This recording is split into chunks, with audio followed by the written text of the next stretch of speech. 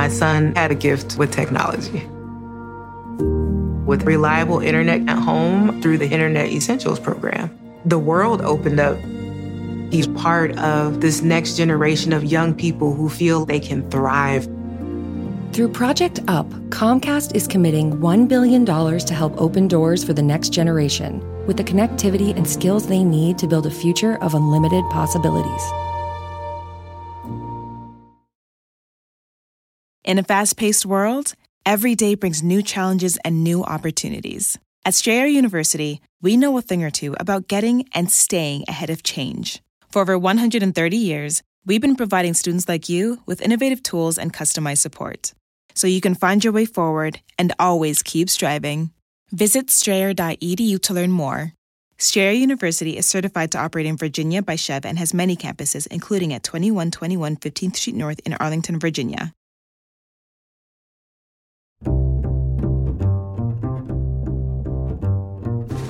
I'm Alan Alda, and this is Clear and Vivid, conversations about connecting and communicating. Whether it's athletics, whether it's cooking, whether it's comedy, whether it's rap, whether it's music, whether it's classical, whether it's jazz, I think that there's a core, universal, creative substrate in the brain that allows us to do all of these things. Depending on the nature of the task and how spontaneous it is, it may phase in and out, but from my experiments, I'm convinced that one of the core attributes is the ability to turn off your brain and how quickly and how deeply you can do that. That's neuroscientist Charles Limb. He's combined his ability to visualize a working brain with his passion for music, especially jazz, in a search for the origins of human creativity. He's now extending his research beyond jazz musicians to comedians and even rappers. And the surprising finding is that being spontaneous and creative depends on using less of your brain, not more. I'm really looking forward to talking with you because what your work involves is what I've devoted my life to, which is creativity and improvisation as well. As a scientist, how did you move into creativity? A lot of people don't think they go together. Yeah, no, thank you for the question. I have to tell you that for me, as the anomaly might actually be that I became a scientist. I started out my life as a somebody who was deeply, deeply obsessed with music. It's always been my true kind of, if there's one thing that really grips me more than anything else, it's music. And so as a scientist, I was studying hearing. And in specific, I was looking at the inner ear. And so I was a surgeon that was training in hearing restoration. And so the more you look at the ear, the more you realize that you're never going to really understand something like music by looking at the end organ. And so naturally, I started thinking that I had to sort of channel my efforts or focus myself towards the brain, which is receiving the information from the ear. So after I finished my surgical training, I went down to the NIH, the National Institutes of Health in Bethesda, and I spent about 3 years learning how to do functional neuroimaging of the brain. And this is kind of where it all began, because I was just sitting almost in a windowless room inside the NIH with access to a brain scanner and maybe a little bit more time on my hands than I had been used to. And I myself was a kind of I would call myself a struggling amateur jazz musician. So I'd What's been your instrument? Saxophone was my primary instrument. Right.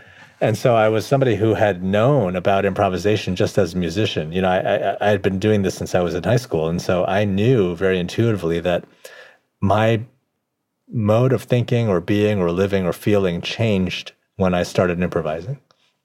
There's just a different, you're in a different state of mind. How did it change? Well, for me, I felt that a couple things happened. One was there was an immersion.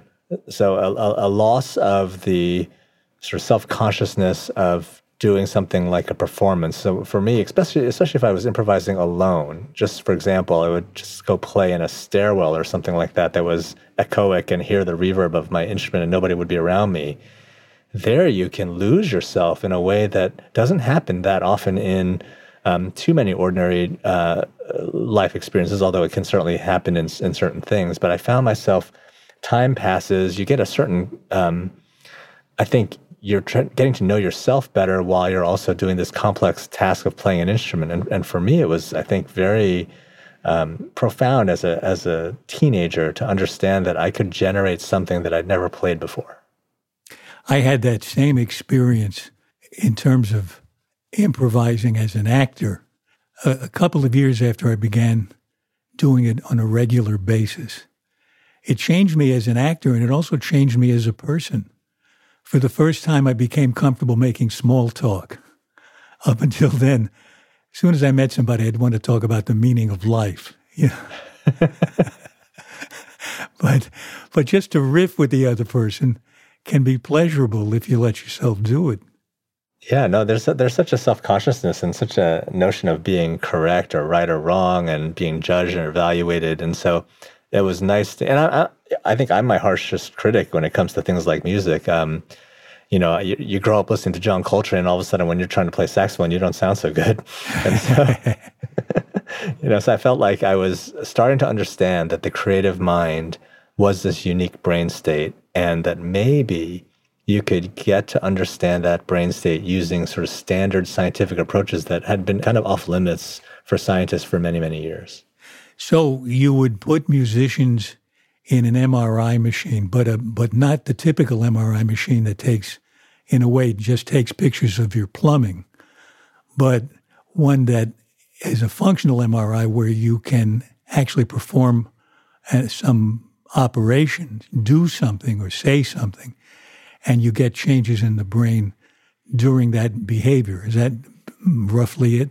Exactly correct. So functional MRI scan is a modification of a regular MRI scan. So MRI scan is best for looking at high-resolution anatomy, whereas functional MRI is looking at changes in the deoxygenation signal in the brain. So when your brain is active in a specific area, it's consuming hemoglobin, specifically oxyhemoglobin, and it's using the oxygen, converting it to deoxyhemoglobin, which can be detected by a big magnet because it happens to be a ferrous compound. And so the deoxyhemoglobin is being detected, and your magnet can localize where in the brain the deoxyhemoglobin seems to be rising or falling. I think that's an important thing for the rest of us to get, because a lot of us talk about what parts of the brain are lighting up, but the brain, the neurons in the brain themselves don't light up. Correct. It's an indirect method of measuring brain activity, but what you're really measuring is blood flow, and in particular, blood utilization. So a part of the brain that's active is using more blood. Now, when you render it sort of using an imaging software program, you'll see it as a hotspot. That's not a literal hotspot on the brain. That's like if you look at the brain physically, it's not brighter, it's not lighting up, it's just consuming more oxygen. Right. So a musician is in your scanner. How do you know when they're doing something creative or when they're just lying there? Yes. So this is part of the nature of designing an experiment that's not just scientifically rigorous, but also artistically true to who they are or what they do. And so what we decided to do in our first round of experiments was the most basic jazz behavior, which is to play the blues. And so musicians would come in, they're lying down in the scanner, as you said. Now, the most important thing is that their head remains still. Other than their head remaining still, their body can be doing pretty much just about anything. And then you have to set up the experiment in a way that there is both an active condition of interest, but also a comparator, kind of what we call a control condition. And in the case of creativity, we wanted to have a control condition that reflected the complexity, sophistication, and neurologic demands of actually playing music just in a non-improvised way. So the natural comparison was to look at memorized music. So the musician comes in and they're either playing memorized music, which is usually the melody or the head of the piece, or they're improvising on the chord changes. And so the nice thing about that, in a sense, jazz lends itself very nicely to scientific experimentation because that structure is exactly how you would do a regular experiment. And then the lower level motoric and auditory features of you're still playing music, even if it's memorized versus improvised. So it's still a very sophisticated activity. So it's a nice way to control for all of the things that your brain must do just in order to play music without it being creative. And in a way, by subtracting that out, what you have left over is almost like creativity in a bottle, just by looking at the brain activity. So what differences do you see between the moment when the musician is playing something from memory or improvising? So there's a number of changes that occur, and keep in mind, we're looking at really professional, high-level jazz musicians. There's so many different varieties of this and so many different subtypes of this. But in the professional, truly high-level musicians we're looking at, the first, I think, most important thing we see is that their prefrontal cortex, and that's a vast portion of the brain where things like conscious self-monitoring and effortful planning reside. These parts of the brain are being deactivated when the musician begins improvising. And that is very interesting when you think about this idea that in improvisation, you kind of have to let go. You don't want to be overly self-conscious. You don't want to be effortfully planning what comes next. If you do that, in a sense, you've lost the game. Like you're no longer really improvising if you're effortlessly planning step by step. I think in order for improvisation to work right, you actually have to surrender that tendency to want to control all of your output. We used to say when we were doing an improvising session that improvising is not writing on your feet. It's not deciding what to say, editing it in your head, and then saying it, which is more like a writing process. But you have to be free to let it emerge on its own. So the quieting of the prefrontal cortex during improvisation on the part of a musician is accomplishing the resistance to editing himself, the resistance to say, how am I doing? Is this the right way to go? Should I go a different way? Right? All of those impulses are calmed. I think that's a good way of putting it. I mean, in a way, the brain is trying to get out of its own way to allow this flow of novel ideas to be unimpeded by the need to evaluate the idea. So, if you're a jazz musician playing, improvising a solo, you don't want to be judging the correctness or success of each note that's coming out. It's totally detrimental to the idea of just playing whatever you are playing. And I think this whole idea of spontaneous creativity versus more protracted creativity, as you said, writing is a highly creative process, but it's more iterative. Mm-hmm. It does involve a little bit more, I think, sort of reaction to what you've put down and then criticizing, editing, repairing it, improving it, and then you kind of, by that form of process, come up with this creative product. But spontaneous improvisation is probably among the most immediate art forms that you can have, where there is no second chance. You do it and it's there. And the process, the iterative process that you're referring to in writing, while it does take place over a longer period of time than spontaneous improvisation, really, I think, involves the same process. I was told this by one of the most successful television writers in television history. He was going through a patch of writer's block. He couldn't get past a sentence without having to fix it. He was editing while he was trying to get things down in a flow, and the flow was halted. He locked himself in a hotel room to write the first act of a play, and it wasn't going to come out for 10 days. At the end of 10 days, they carried him out on a stretcher, the poor guy. And he had written one sentence on the page. But what he found worked for him was to tape record his writing after that and hold himself to the rule that he wouldn't try to edit anything until he saw the transcript of the recording. And he was able to write vast amounts quickly and creatively. And that sounds like a confirmation of what you're saying, a sort of deliberate attempt to quiet the editing part of the brain. I think so. But, I also would add or kind of characterize it that different art forms require different forms of creativity at different times.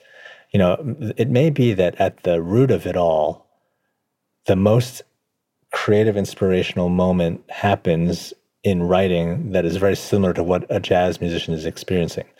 But I think that there's something, for example, writing a novel over 5 years, I think, is a very different creative process than scat singing 12 bars of a blues. And that it's one and done. There is no going back. It's finished. And you're not expecting to sort of perfect what you just did. I see what you mean. Now, that's certainly true. Yeah. And I think in the case of something like writing a novel, all of those parts of the creative process are all valid parts of meaning. You can't just spontaneously improvise the whole novel and have it come out the way you want it to come out. There has to be there has to be. In fact, many times over, you have to write and rewrite and rewrite and rewrite. But it's the first process of getting it out, allowing yourself to put everything down that occurs in an associative way without blocking it.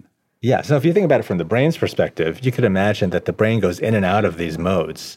Like you may be writing a chapter in a novel and everything is coming out very, very quickly. Like you can write that chapter in 1 hour because your brain is so well lubricated. In that situation, maybe much more jazz-like.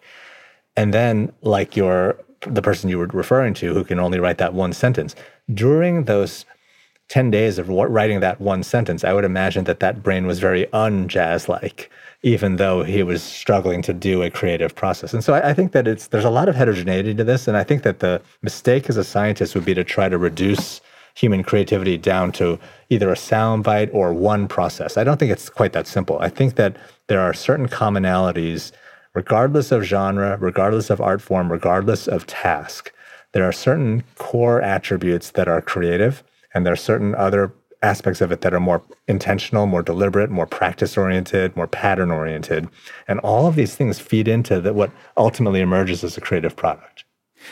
What you say about the prefrontal cortex needing to, in a way, calm down or lay dormant for a while during spontaneous improvisation raises the question of whether or not you've come to suspect there are ways to help the prefrontal cortex take a nap. Absolutely. Yeah, no, you're ahead of me there. I'll say this. Certainly there are other things that will do this. So environment will do it. Mood will do it. Probably mood-altering things will do it. And so when I was at Johns Hopkins Hospital, one of the studies that we were going to do but never were able to complete because I wound up leaving was actually a study of the impact of psilocybin, so the active compound in hallucinogenic mushrooms, on the perception of music, because it's well known that when people are using psychedelics for whatever reason, whether therapeutic or otherwise, they will tell you that their perception of auditory stimuli are vastly different, and in these fantastical ways. And so it must be mediated through the brain, that maybe in shutting down some of the conscious self-monitoring mechanisms, something like a psychedelic could really unleash a form of creativity. And then there's also more mundane things. Take dreaming. We're incredibly creative when we dream. If you think about your dreams, just sort of evaluate the last 100 dreams that you remember having, they are not like your normal life. There is a surrealism to it. There's a wildness and unpredictability to it. You're like, wow, my brain came up with that. Well, how did it do that? Because you have the substrate there, but you're not consciously self-monitoring yourself while you're dreaming. And these random associations, or seemingly random associations, are being put together by your brain. In a way, that's the machinery, I think, of creativity taking place while you're sleeping.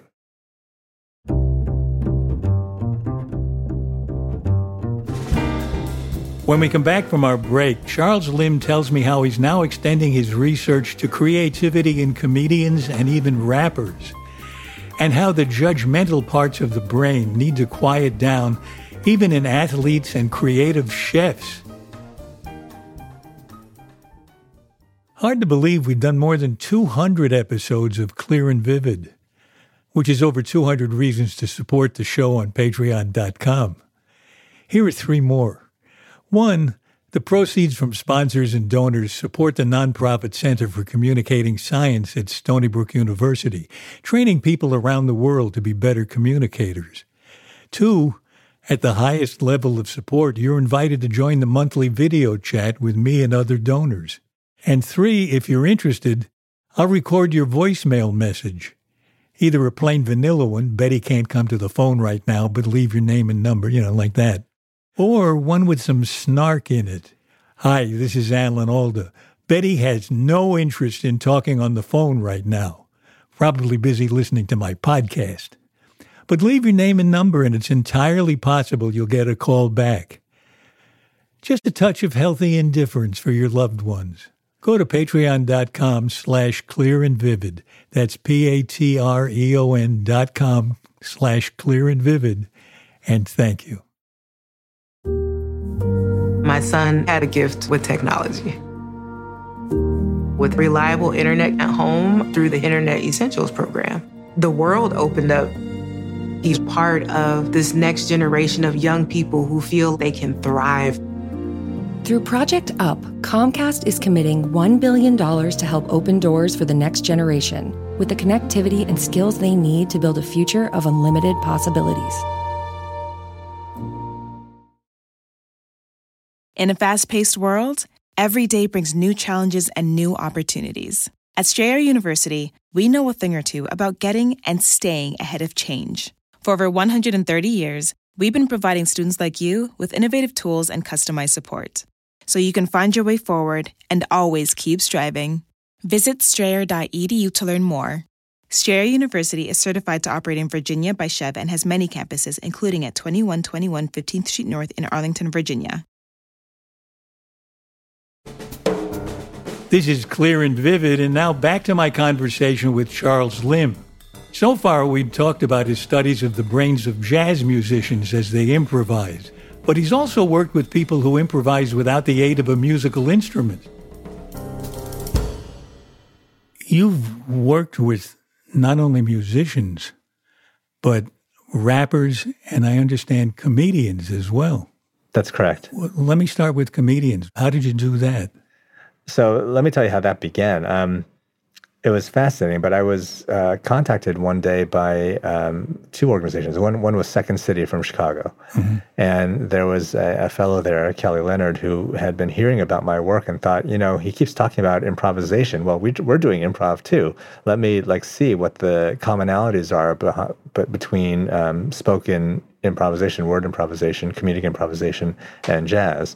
And the other was a company in San Francisco named Speechless, where they use improvisation to teach public speaking to people that are sort of a little bit phobic or uncomfortable with it, with the idea that you could use these kind of techniques of comedic improvisation to free your mind and to allow your tongue to generate words a little bit more freely. And so both of these groups came to me and said, we're interested in your work. Could we pivot and look at comedians or comedic improvisation?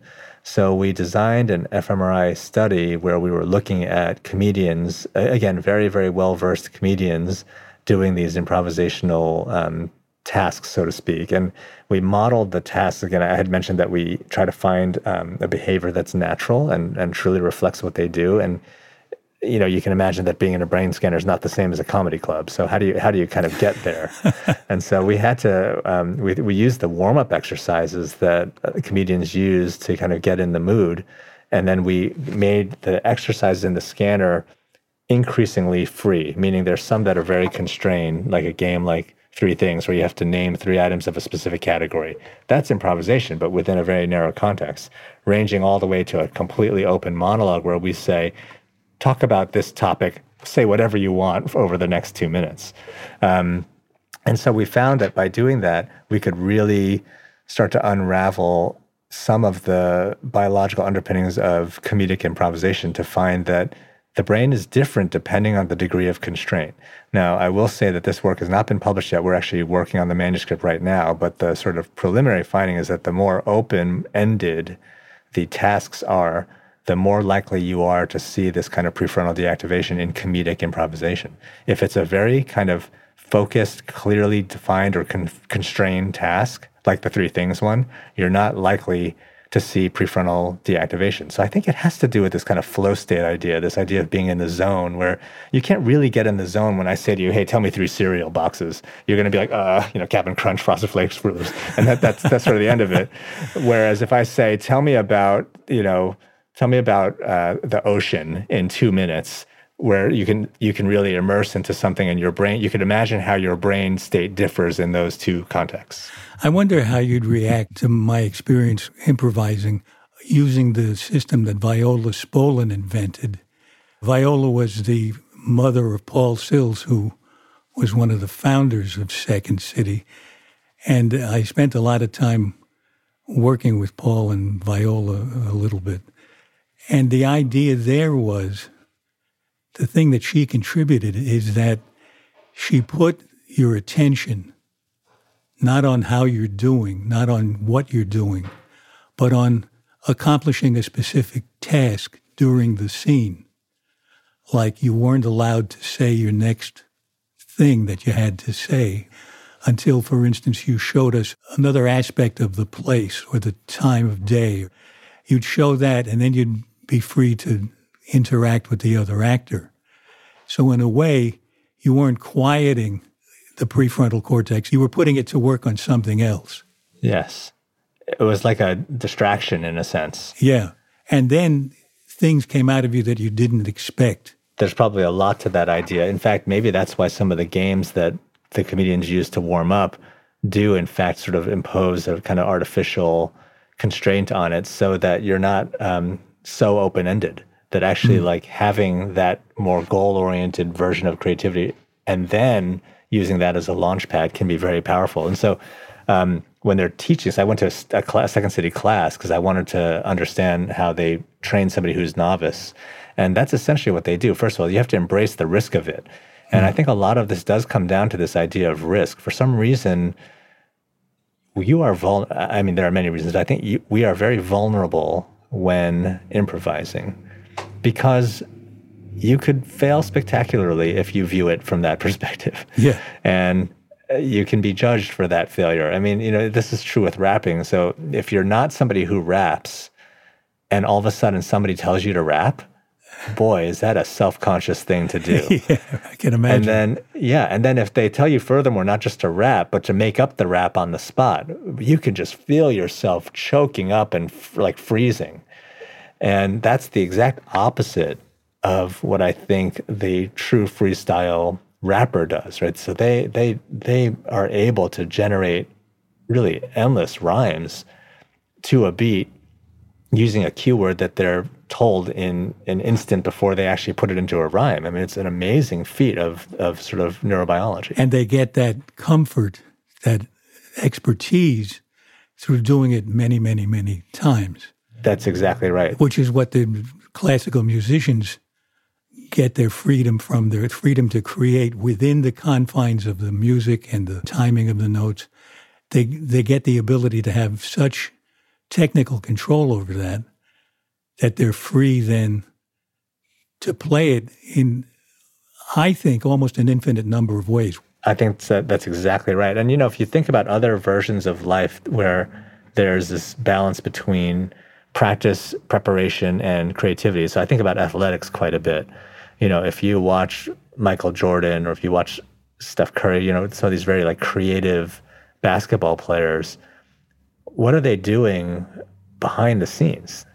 They're working, they're dribbling, they're doing fundamentals, they're shooting free throws over and over again. They're doing these very basic, repetitive things so that when they're on the court, I think it just allows them to unleash, that's so ingrained in them that they don't have to devote too much of their brain activity towards that. Now they can go off in all of these unexpected creative ways. And I think a lot of chefs are the same way.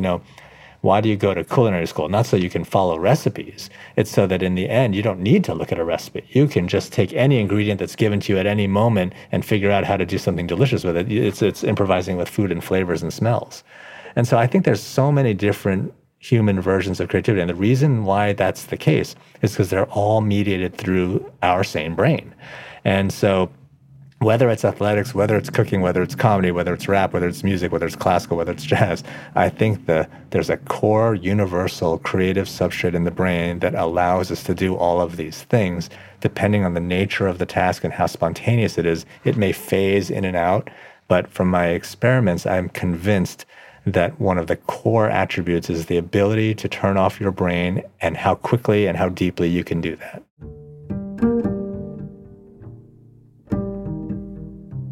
Do you think you have found a way to become more creative in your own life? So, it's funny. People ask me whether I'm sort of demystifying this to myself, and I would say, no, not at all. I mean, like, music is still amazingly fun. And I view it, the analogy I use is flying. If you study the physics of flight and aerodynamics of an airplane, that doesn't mean that it's still not magical when you take off in an airplane. I mean, it's still like, wow, I'm flying. And you may think of all of the science behind it, and I can think about the neurobiology of jazz, but you know what? It's still John Coltrane playing saxophone. When I listen to it, I'm like, oh man, this is amazing. For myself, I think I've understood a couple of things. One is that I can get better at turning my brain off. And I'm very self-conscious in certain creative tasks. I know this because people have put me on the spot a number of times because of my research. Right. And actually, speaking about my research is an area where I'm trying to be very careful about what I say, but not so careful that I can't talk about it in a comfortable, natural way. And so there's a balance there. And then also as a surgeon. So, my day job is really as a surgeon. And I will tell you that doing surgery is very similar to high-level musicianship. It's very similar because you overlearn all of these basic physical, mechanical movements and tasks so that you can then handle a problem that you've never seen before, that has never been really, every patient's body is a little bit different, and you're kind of problem-solving your way through surgery in a way that begins to feel very much like playing a musical instrument. Yeah, I was surprised to hear surgeons say once in a while, the parts of the body aren't always exactly where they're supposed to be. I mean, there's a lot of nuance. Where's the damn heart here? No, there's a lot of nuance in all of it. Everybody's face is different, right? And so, I think that it's people think of surgery as a very prescriptive, planned thing, which it is. But there's also a lot of problem solving and a lot of you having to have mastered the craft so that you're free to not be beholden to the rules every moment of the day. And when you're doing surgery, you have to sometimes make up a new solution to something. When you were talking about speaking spontaneously about your work, which I've seen you do on YouTube, and you're wonderful at it. You really communicate with the audience. You're talking to somebody and not just talking in general. It's a pleasure to see. And I compare that to many scientists who want to make sure they say everything exactly correctly, which they should, because it's a serious business and it's not a grandma's recipe where you say a little bit of this and a pinch of that. The way I view that is that there's a time and place for everything. So when you're speaking to another human, it's not the same as writing a scientific manuscript. Right. If somebody wants a scientific manuscript, they can read the manuscript. But if they want to talk to me about what I think about the scientific manuscript, I better be able to say something that's not just what I wrote. Well, what I'm interested in is the difference in communication, the effectiveness of communication between when you read your paper to an audience and when you tell them about it face to face. And it can be the same audience. And if you get into an area that has to be perfectly precise, then you can look at the page or put a slide up. But the offense, in my mind, is to turn your back on the audience and read your slides, which to me is not communication, it's excommunication. No, I agree with that. And I think that, scientists, we're not trained in communication. We sort of hope that by almost like a spillover effect that we're able to do it. But I think that actually science, there's a reason, if you think that there's maybe a lack of trust or a loss of belief or, science has always worked, right? Like we've advanced as a society worldwide from science. I mean, it's undeniable. How can you deny science? It's like how we get to the truth. Yet there's so many science skeptics out there. And I think part of that is because we as scientists haven't done a great job of communicating why science matters. They think of it as something that happens in a lab but doesn't pertain to them as human beings that day of life. Whereas I think of it very differently. I think that scientists, like musicians, like artists, we're all trying to approach the truth. Scientists do it by generating knowledge, and that knowledge is sort of incrementally added to this growing body of knowledge. And if you really adhere to the scientific method, you're agnostic to whether you're right or wrong. You're trying to get to the truth. You don't have a bias about whether you want a certain truth. You're just trying to get to the truth. And so it's my hope that as we kind of understand this as a society, that scientists, and maybe not every scientist is great at communicating, and that's okay. In the same way, like every mathematician, maybe some should just be great at being math, and then other people can talk about it once they understand what that person came up with. I think a lot of times that's true with science, but I think we have to be better at sort of translating. There's a language to this. You have to be able to translate what we found so that, you can care about it. And, I've had to talk to my family they don't do what I do. I've had to talk to students that don't do what I do, and make them care about my work by bringing it to the level that affects them as humans. And which you do beautifully. At the Center for Communicating Science at Stony Brook University, we've trained about 20,000 scientists. And we start with improvisation exercises to establish the ability and the belief that you actually can connect with an audience. Yeah. And I imagine that those scientists have to also learn how to shut down their brains. They have to learn to turn off their self-monitoring when they're criticizing themselves. There's a self-judgment that happens. That's right. And that's what interested me about reading your paper versus telling it to an audience. I'm wondering if you had somebody in an MRI machine and had them read something to another person in another room, and then have them tell another person about the same thing, but without reading it. What would you see, what activity would be different in the brain? I'm wondering if social centers in the brain are quieted during the reading, whereas all of the meaning and motor centers are just as busy, but not the social ones, because you're connected to the words rather than to another person. I think that's right. And, there's a directionality to these things, especially with language, that whether you're outputting the language versus receiving the language. And I think the interactive or social version of it, the key advantage is that you have to take in as much information as you have to put out. That's so true, yeah. Yeah, good communication is listening well. Exactly. Yeah, you have to respond. Element.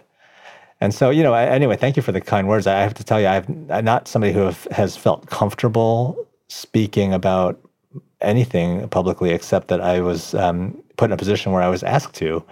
And I thought, I would really like someone to understand why this work matters. So I'm going to try to explain it in a way that when we're done, you feel like, okay, that actually does matter. That's so interesting. That impulse to really ignite another person's interest in it is a very social impulse. It's not saying, I have this information, I'm going to broadcast it, you can receive it any way you want, or not, I don't care. I'm here to tell you. It's different from, I'm here to excite you. It is. And, I tend to be kind of, or I try to regard my own work pretty critically, but also modestly, because it's not like a series of science experiments that are going to unravel human creativity, which has existed, forever. I think what it will do is help us understand how it's possible that human beings can be creative. And it'll add a little bit of knowledge to this like grand puzzle of human nature, which is that we generate new ideas and we create things, and that's always been the case. And it's an amazing facet. I think personally, it's how human beings have survived. I would hope that people understand that creativity is not something that you just see in musicians or in a concert hall on recordings. I mean, this is an everyday biological behavior that if we didn't have it, we would just be gone as a species. It's just, you cannot exist as a species like humans have without being able to generate something novel. It's fundamental to who we are. Well, you're right. We've only just scratched the surface, and I look forward to a time when we might run into each other and be able to spend more time talking about this. Well, thank you. Anytime. But we end our show with 7 quick questions. Okay. Roughly to do with communication. First question. What do you wish you really understood? Wow. I would say love. Oh, great. How do you tell someone they have their facts wrong? Humbly, because that assumes that you think you have yours right. What's the strangest question anyone has ever asked you? Oh, boy. In the hospital, you get asked a lot of weird things. But yeah, no, I can't even answer. Some of them are just so wildly inappropriate under anesthesia. I can't even go there. Yeah. How do you stop a compulsive talker? I don't know if you can. That's interesting. You just surrender. That's good. Let's say you're sitting at a dinner table next to someone you never met before. How do you start up a genuine conversation? I've thought about this a lot. And what I think about is I really try to understand that that person might be as uncomfortable as I might be. And I think, what would that person potentially like for me to know about them? And try to get there. How do you get there? With open-ended questions that reveal enough about myself to suggest to that person that they can also open up a little bit of themselves. Yeah, very interesting. Next to last, what gives you confidence? I think that I'm prepared. So, I think about this in surgery a lot because you have to have confidence in surgery, but you can't be arrogant. And if I have confidence in it, it's because I'm prepared, because I've been studying and preparing and thinking about this for my whole life. And now I'm ready to do what I have to do. It's authenticity. It's substance. Last question. What book changed your life? A Brief History of Time. It's funny because I'd always looked into the sky and thought, how can it be possibly true that it goes on and on forever? And suddenly reading that book made me realize that there's ways to think about this that are not just sort of like intellectualizing falsely, but to really think accurately, mathematically about what could exist in the universe. And in a way, the smallness of being human. This has been a wonderful time for me because you're so creative in your thinking and in the way you talk. And the whole time, your prefrontal cortex sounds like it's been snoring away. Well, thank you so much and your interest in my work and in talking to me. And also I have to thank you for all of your work over the years. I mean, what a pleasure for me to speak to you. Oh, that's very kind. Thank you. Thanks, Charles. Thank you, Alan. Appreciate it.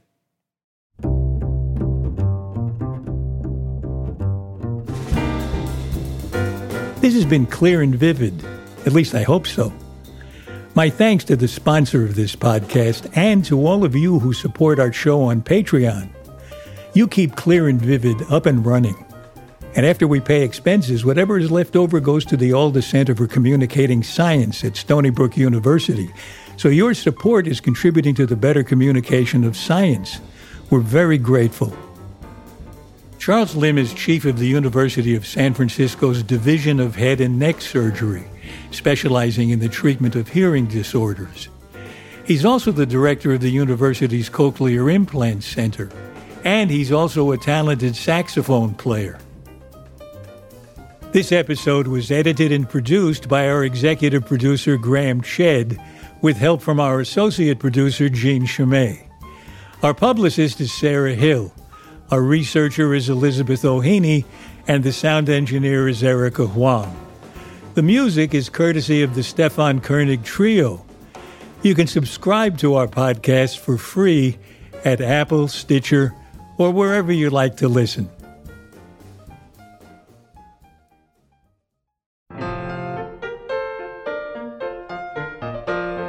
Next in our series of conversations, I talk with my old friend, the journalist Ken Auletta. His new book, Hollywood Ending, Harvey Weinstein and the Culture of Silence, is a devastating portrayal of how Weinstein exploited his enormous power as a major film producer to abuse the women who worked for him. Part of what my book is about is not just the sexual abuse that Harvey committed. It's also about the enablers who enabled him to commit it, who knew and should have done something about it and didn't. But it's also about power. He had enormous power, and these women were sitting there and saying, oh my God, Harvey Weinstein can destroy not just my career, but my life. I'm in the movie business. I want to be in the movie business. He dominates in that world. And he knew how to use his power and abuse his power to frighten people. Ken Auletta and his portrait of a man Ken calls a thug, and who Ken himself almost came to blows with, next time on Clear and Vivid. For more details about Clear and Vivid and to sign up for my newsletter, please visit alanalda.com. And you can also find us on Facebook and Instagram at Clear and Vivid, and I'm on Twitter at Alan Alda. Thanks for listening. Bye-bye.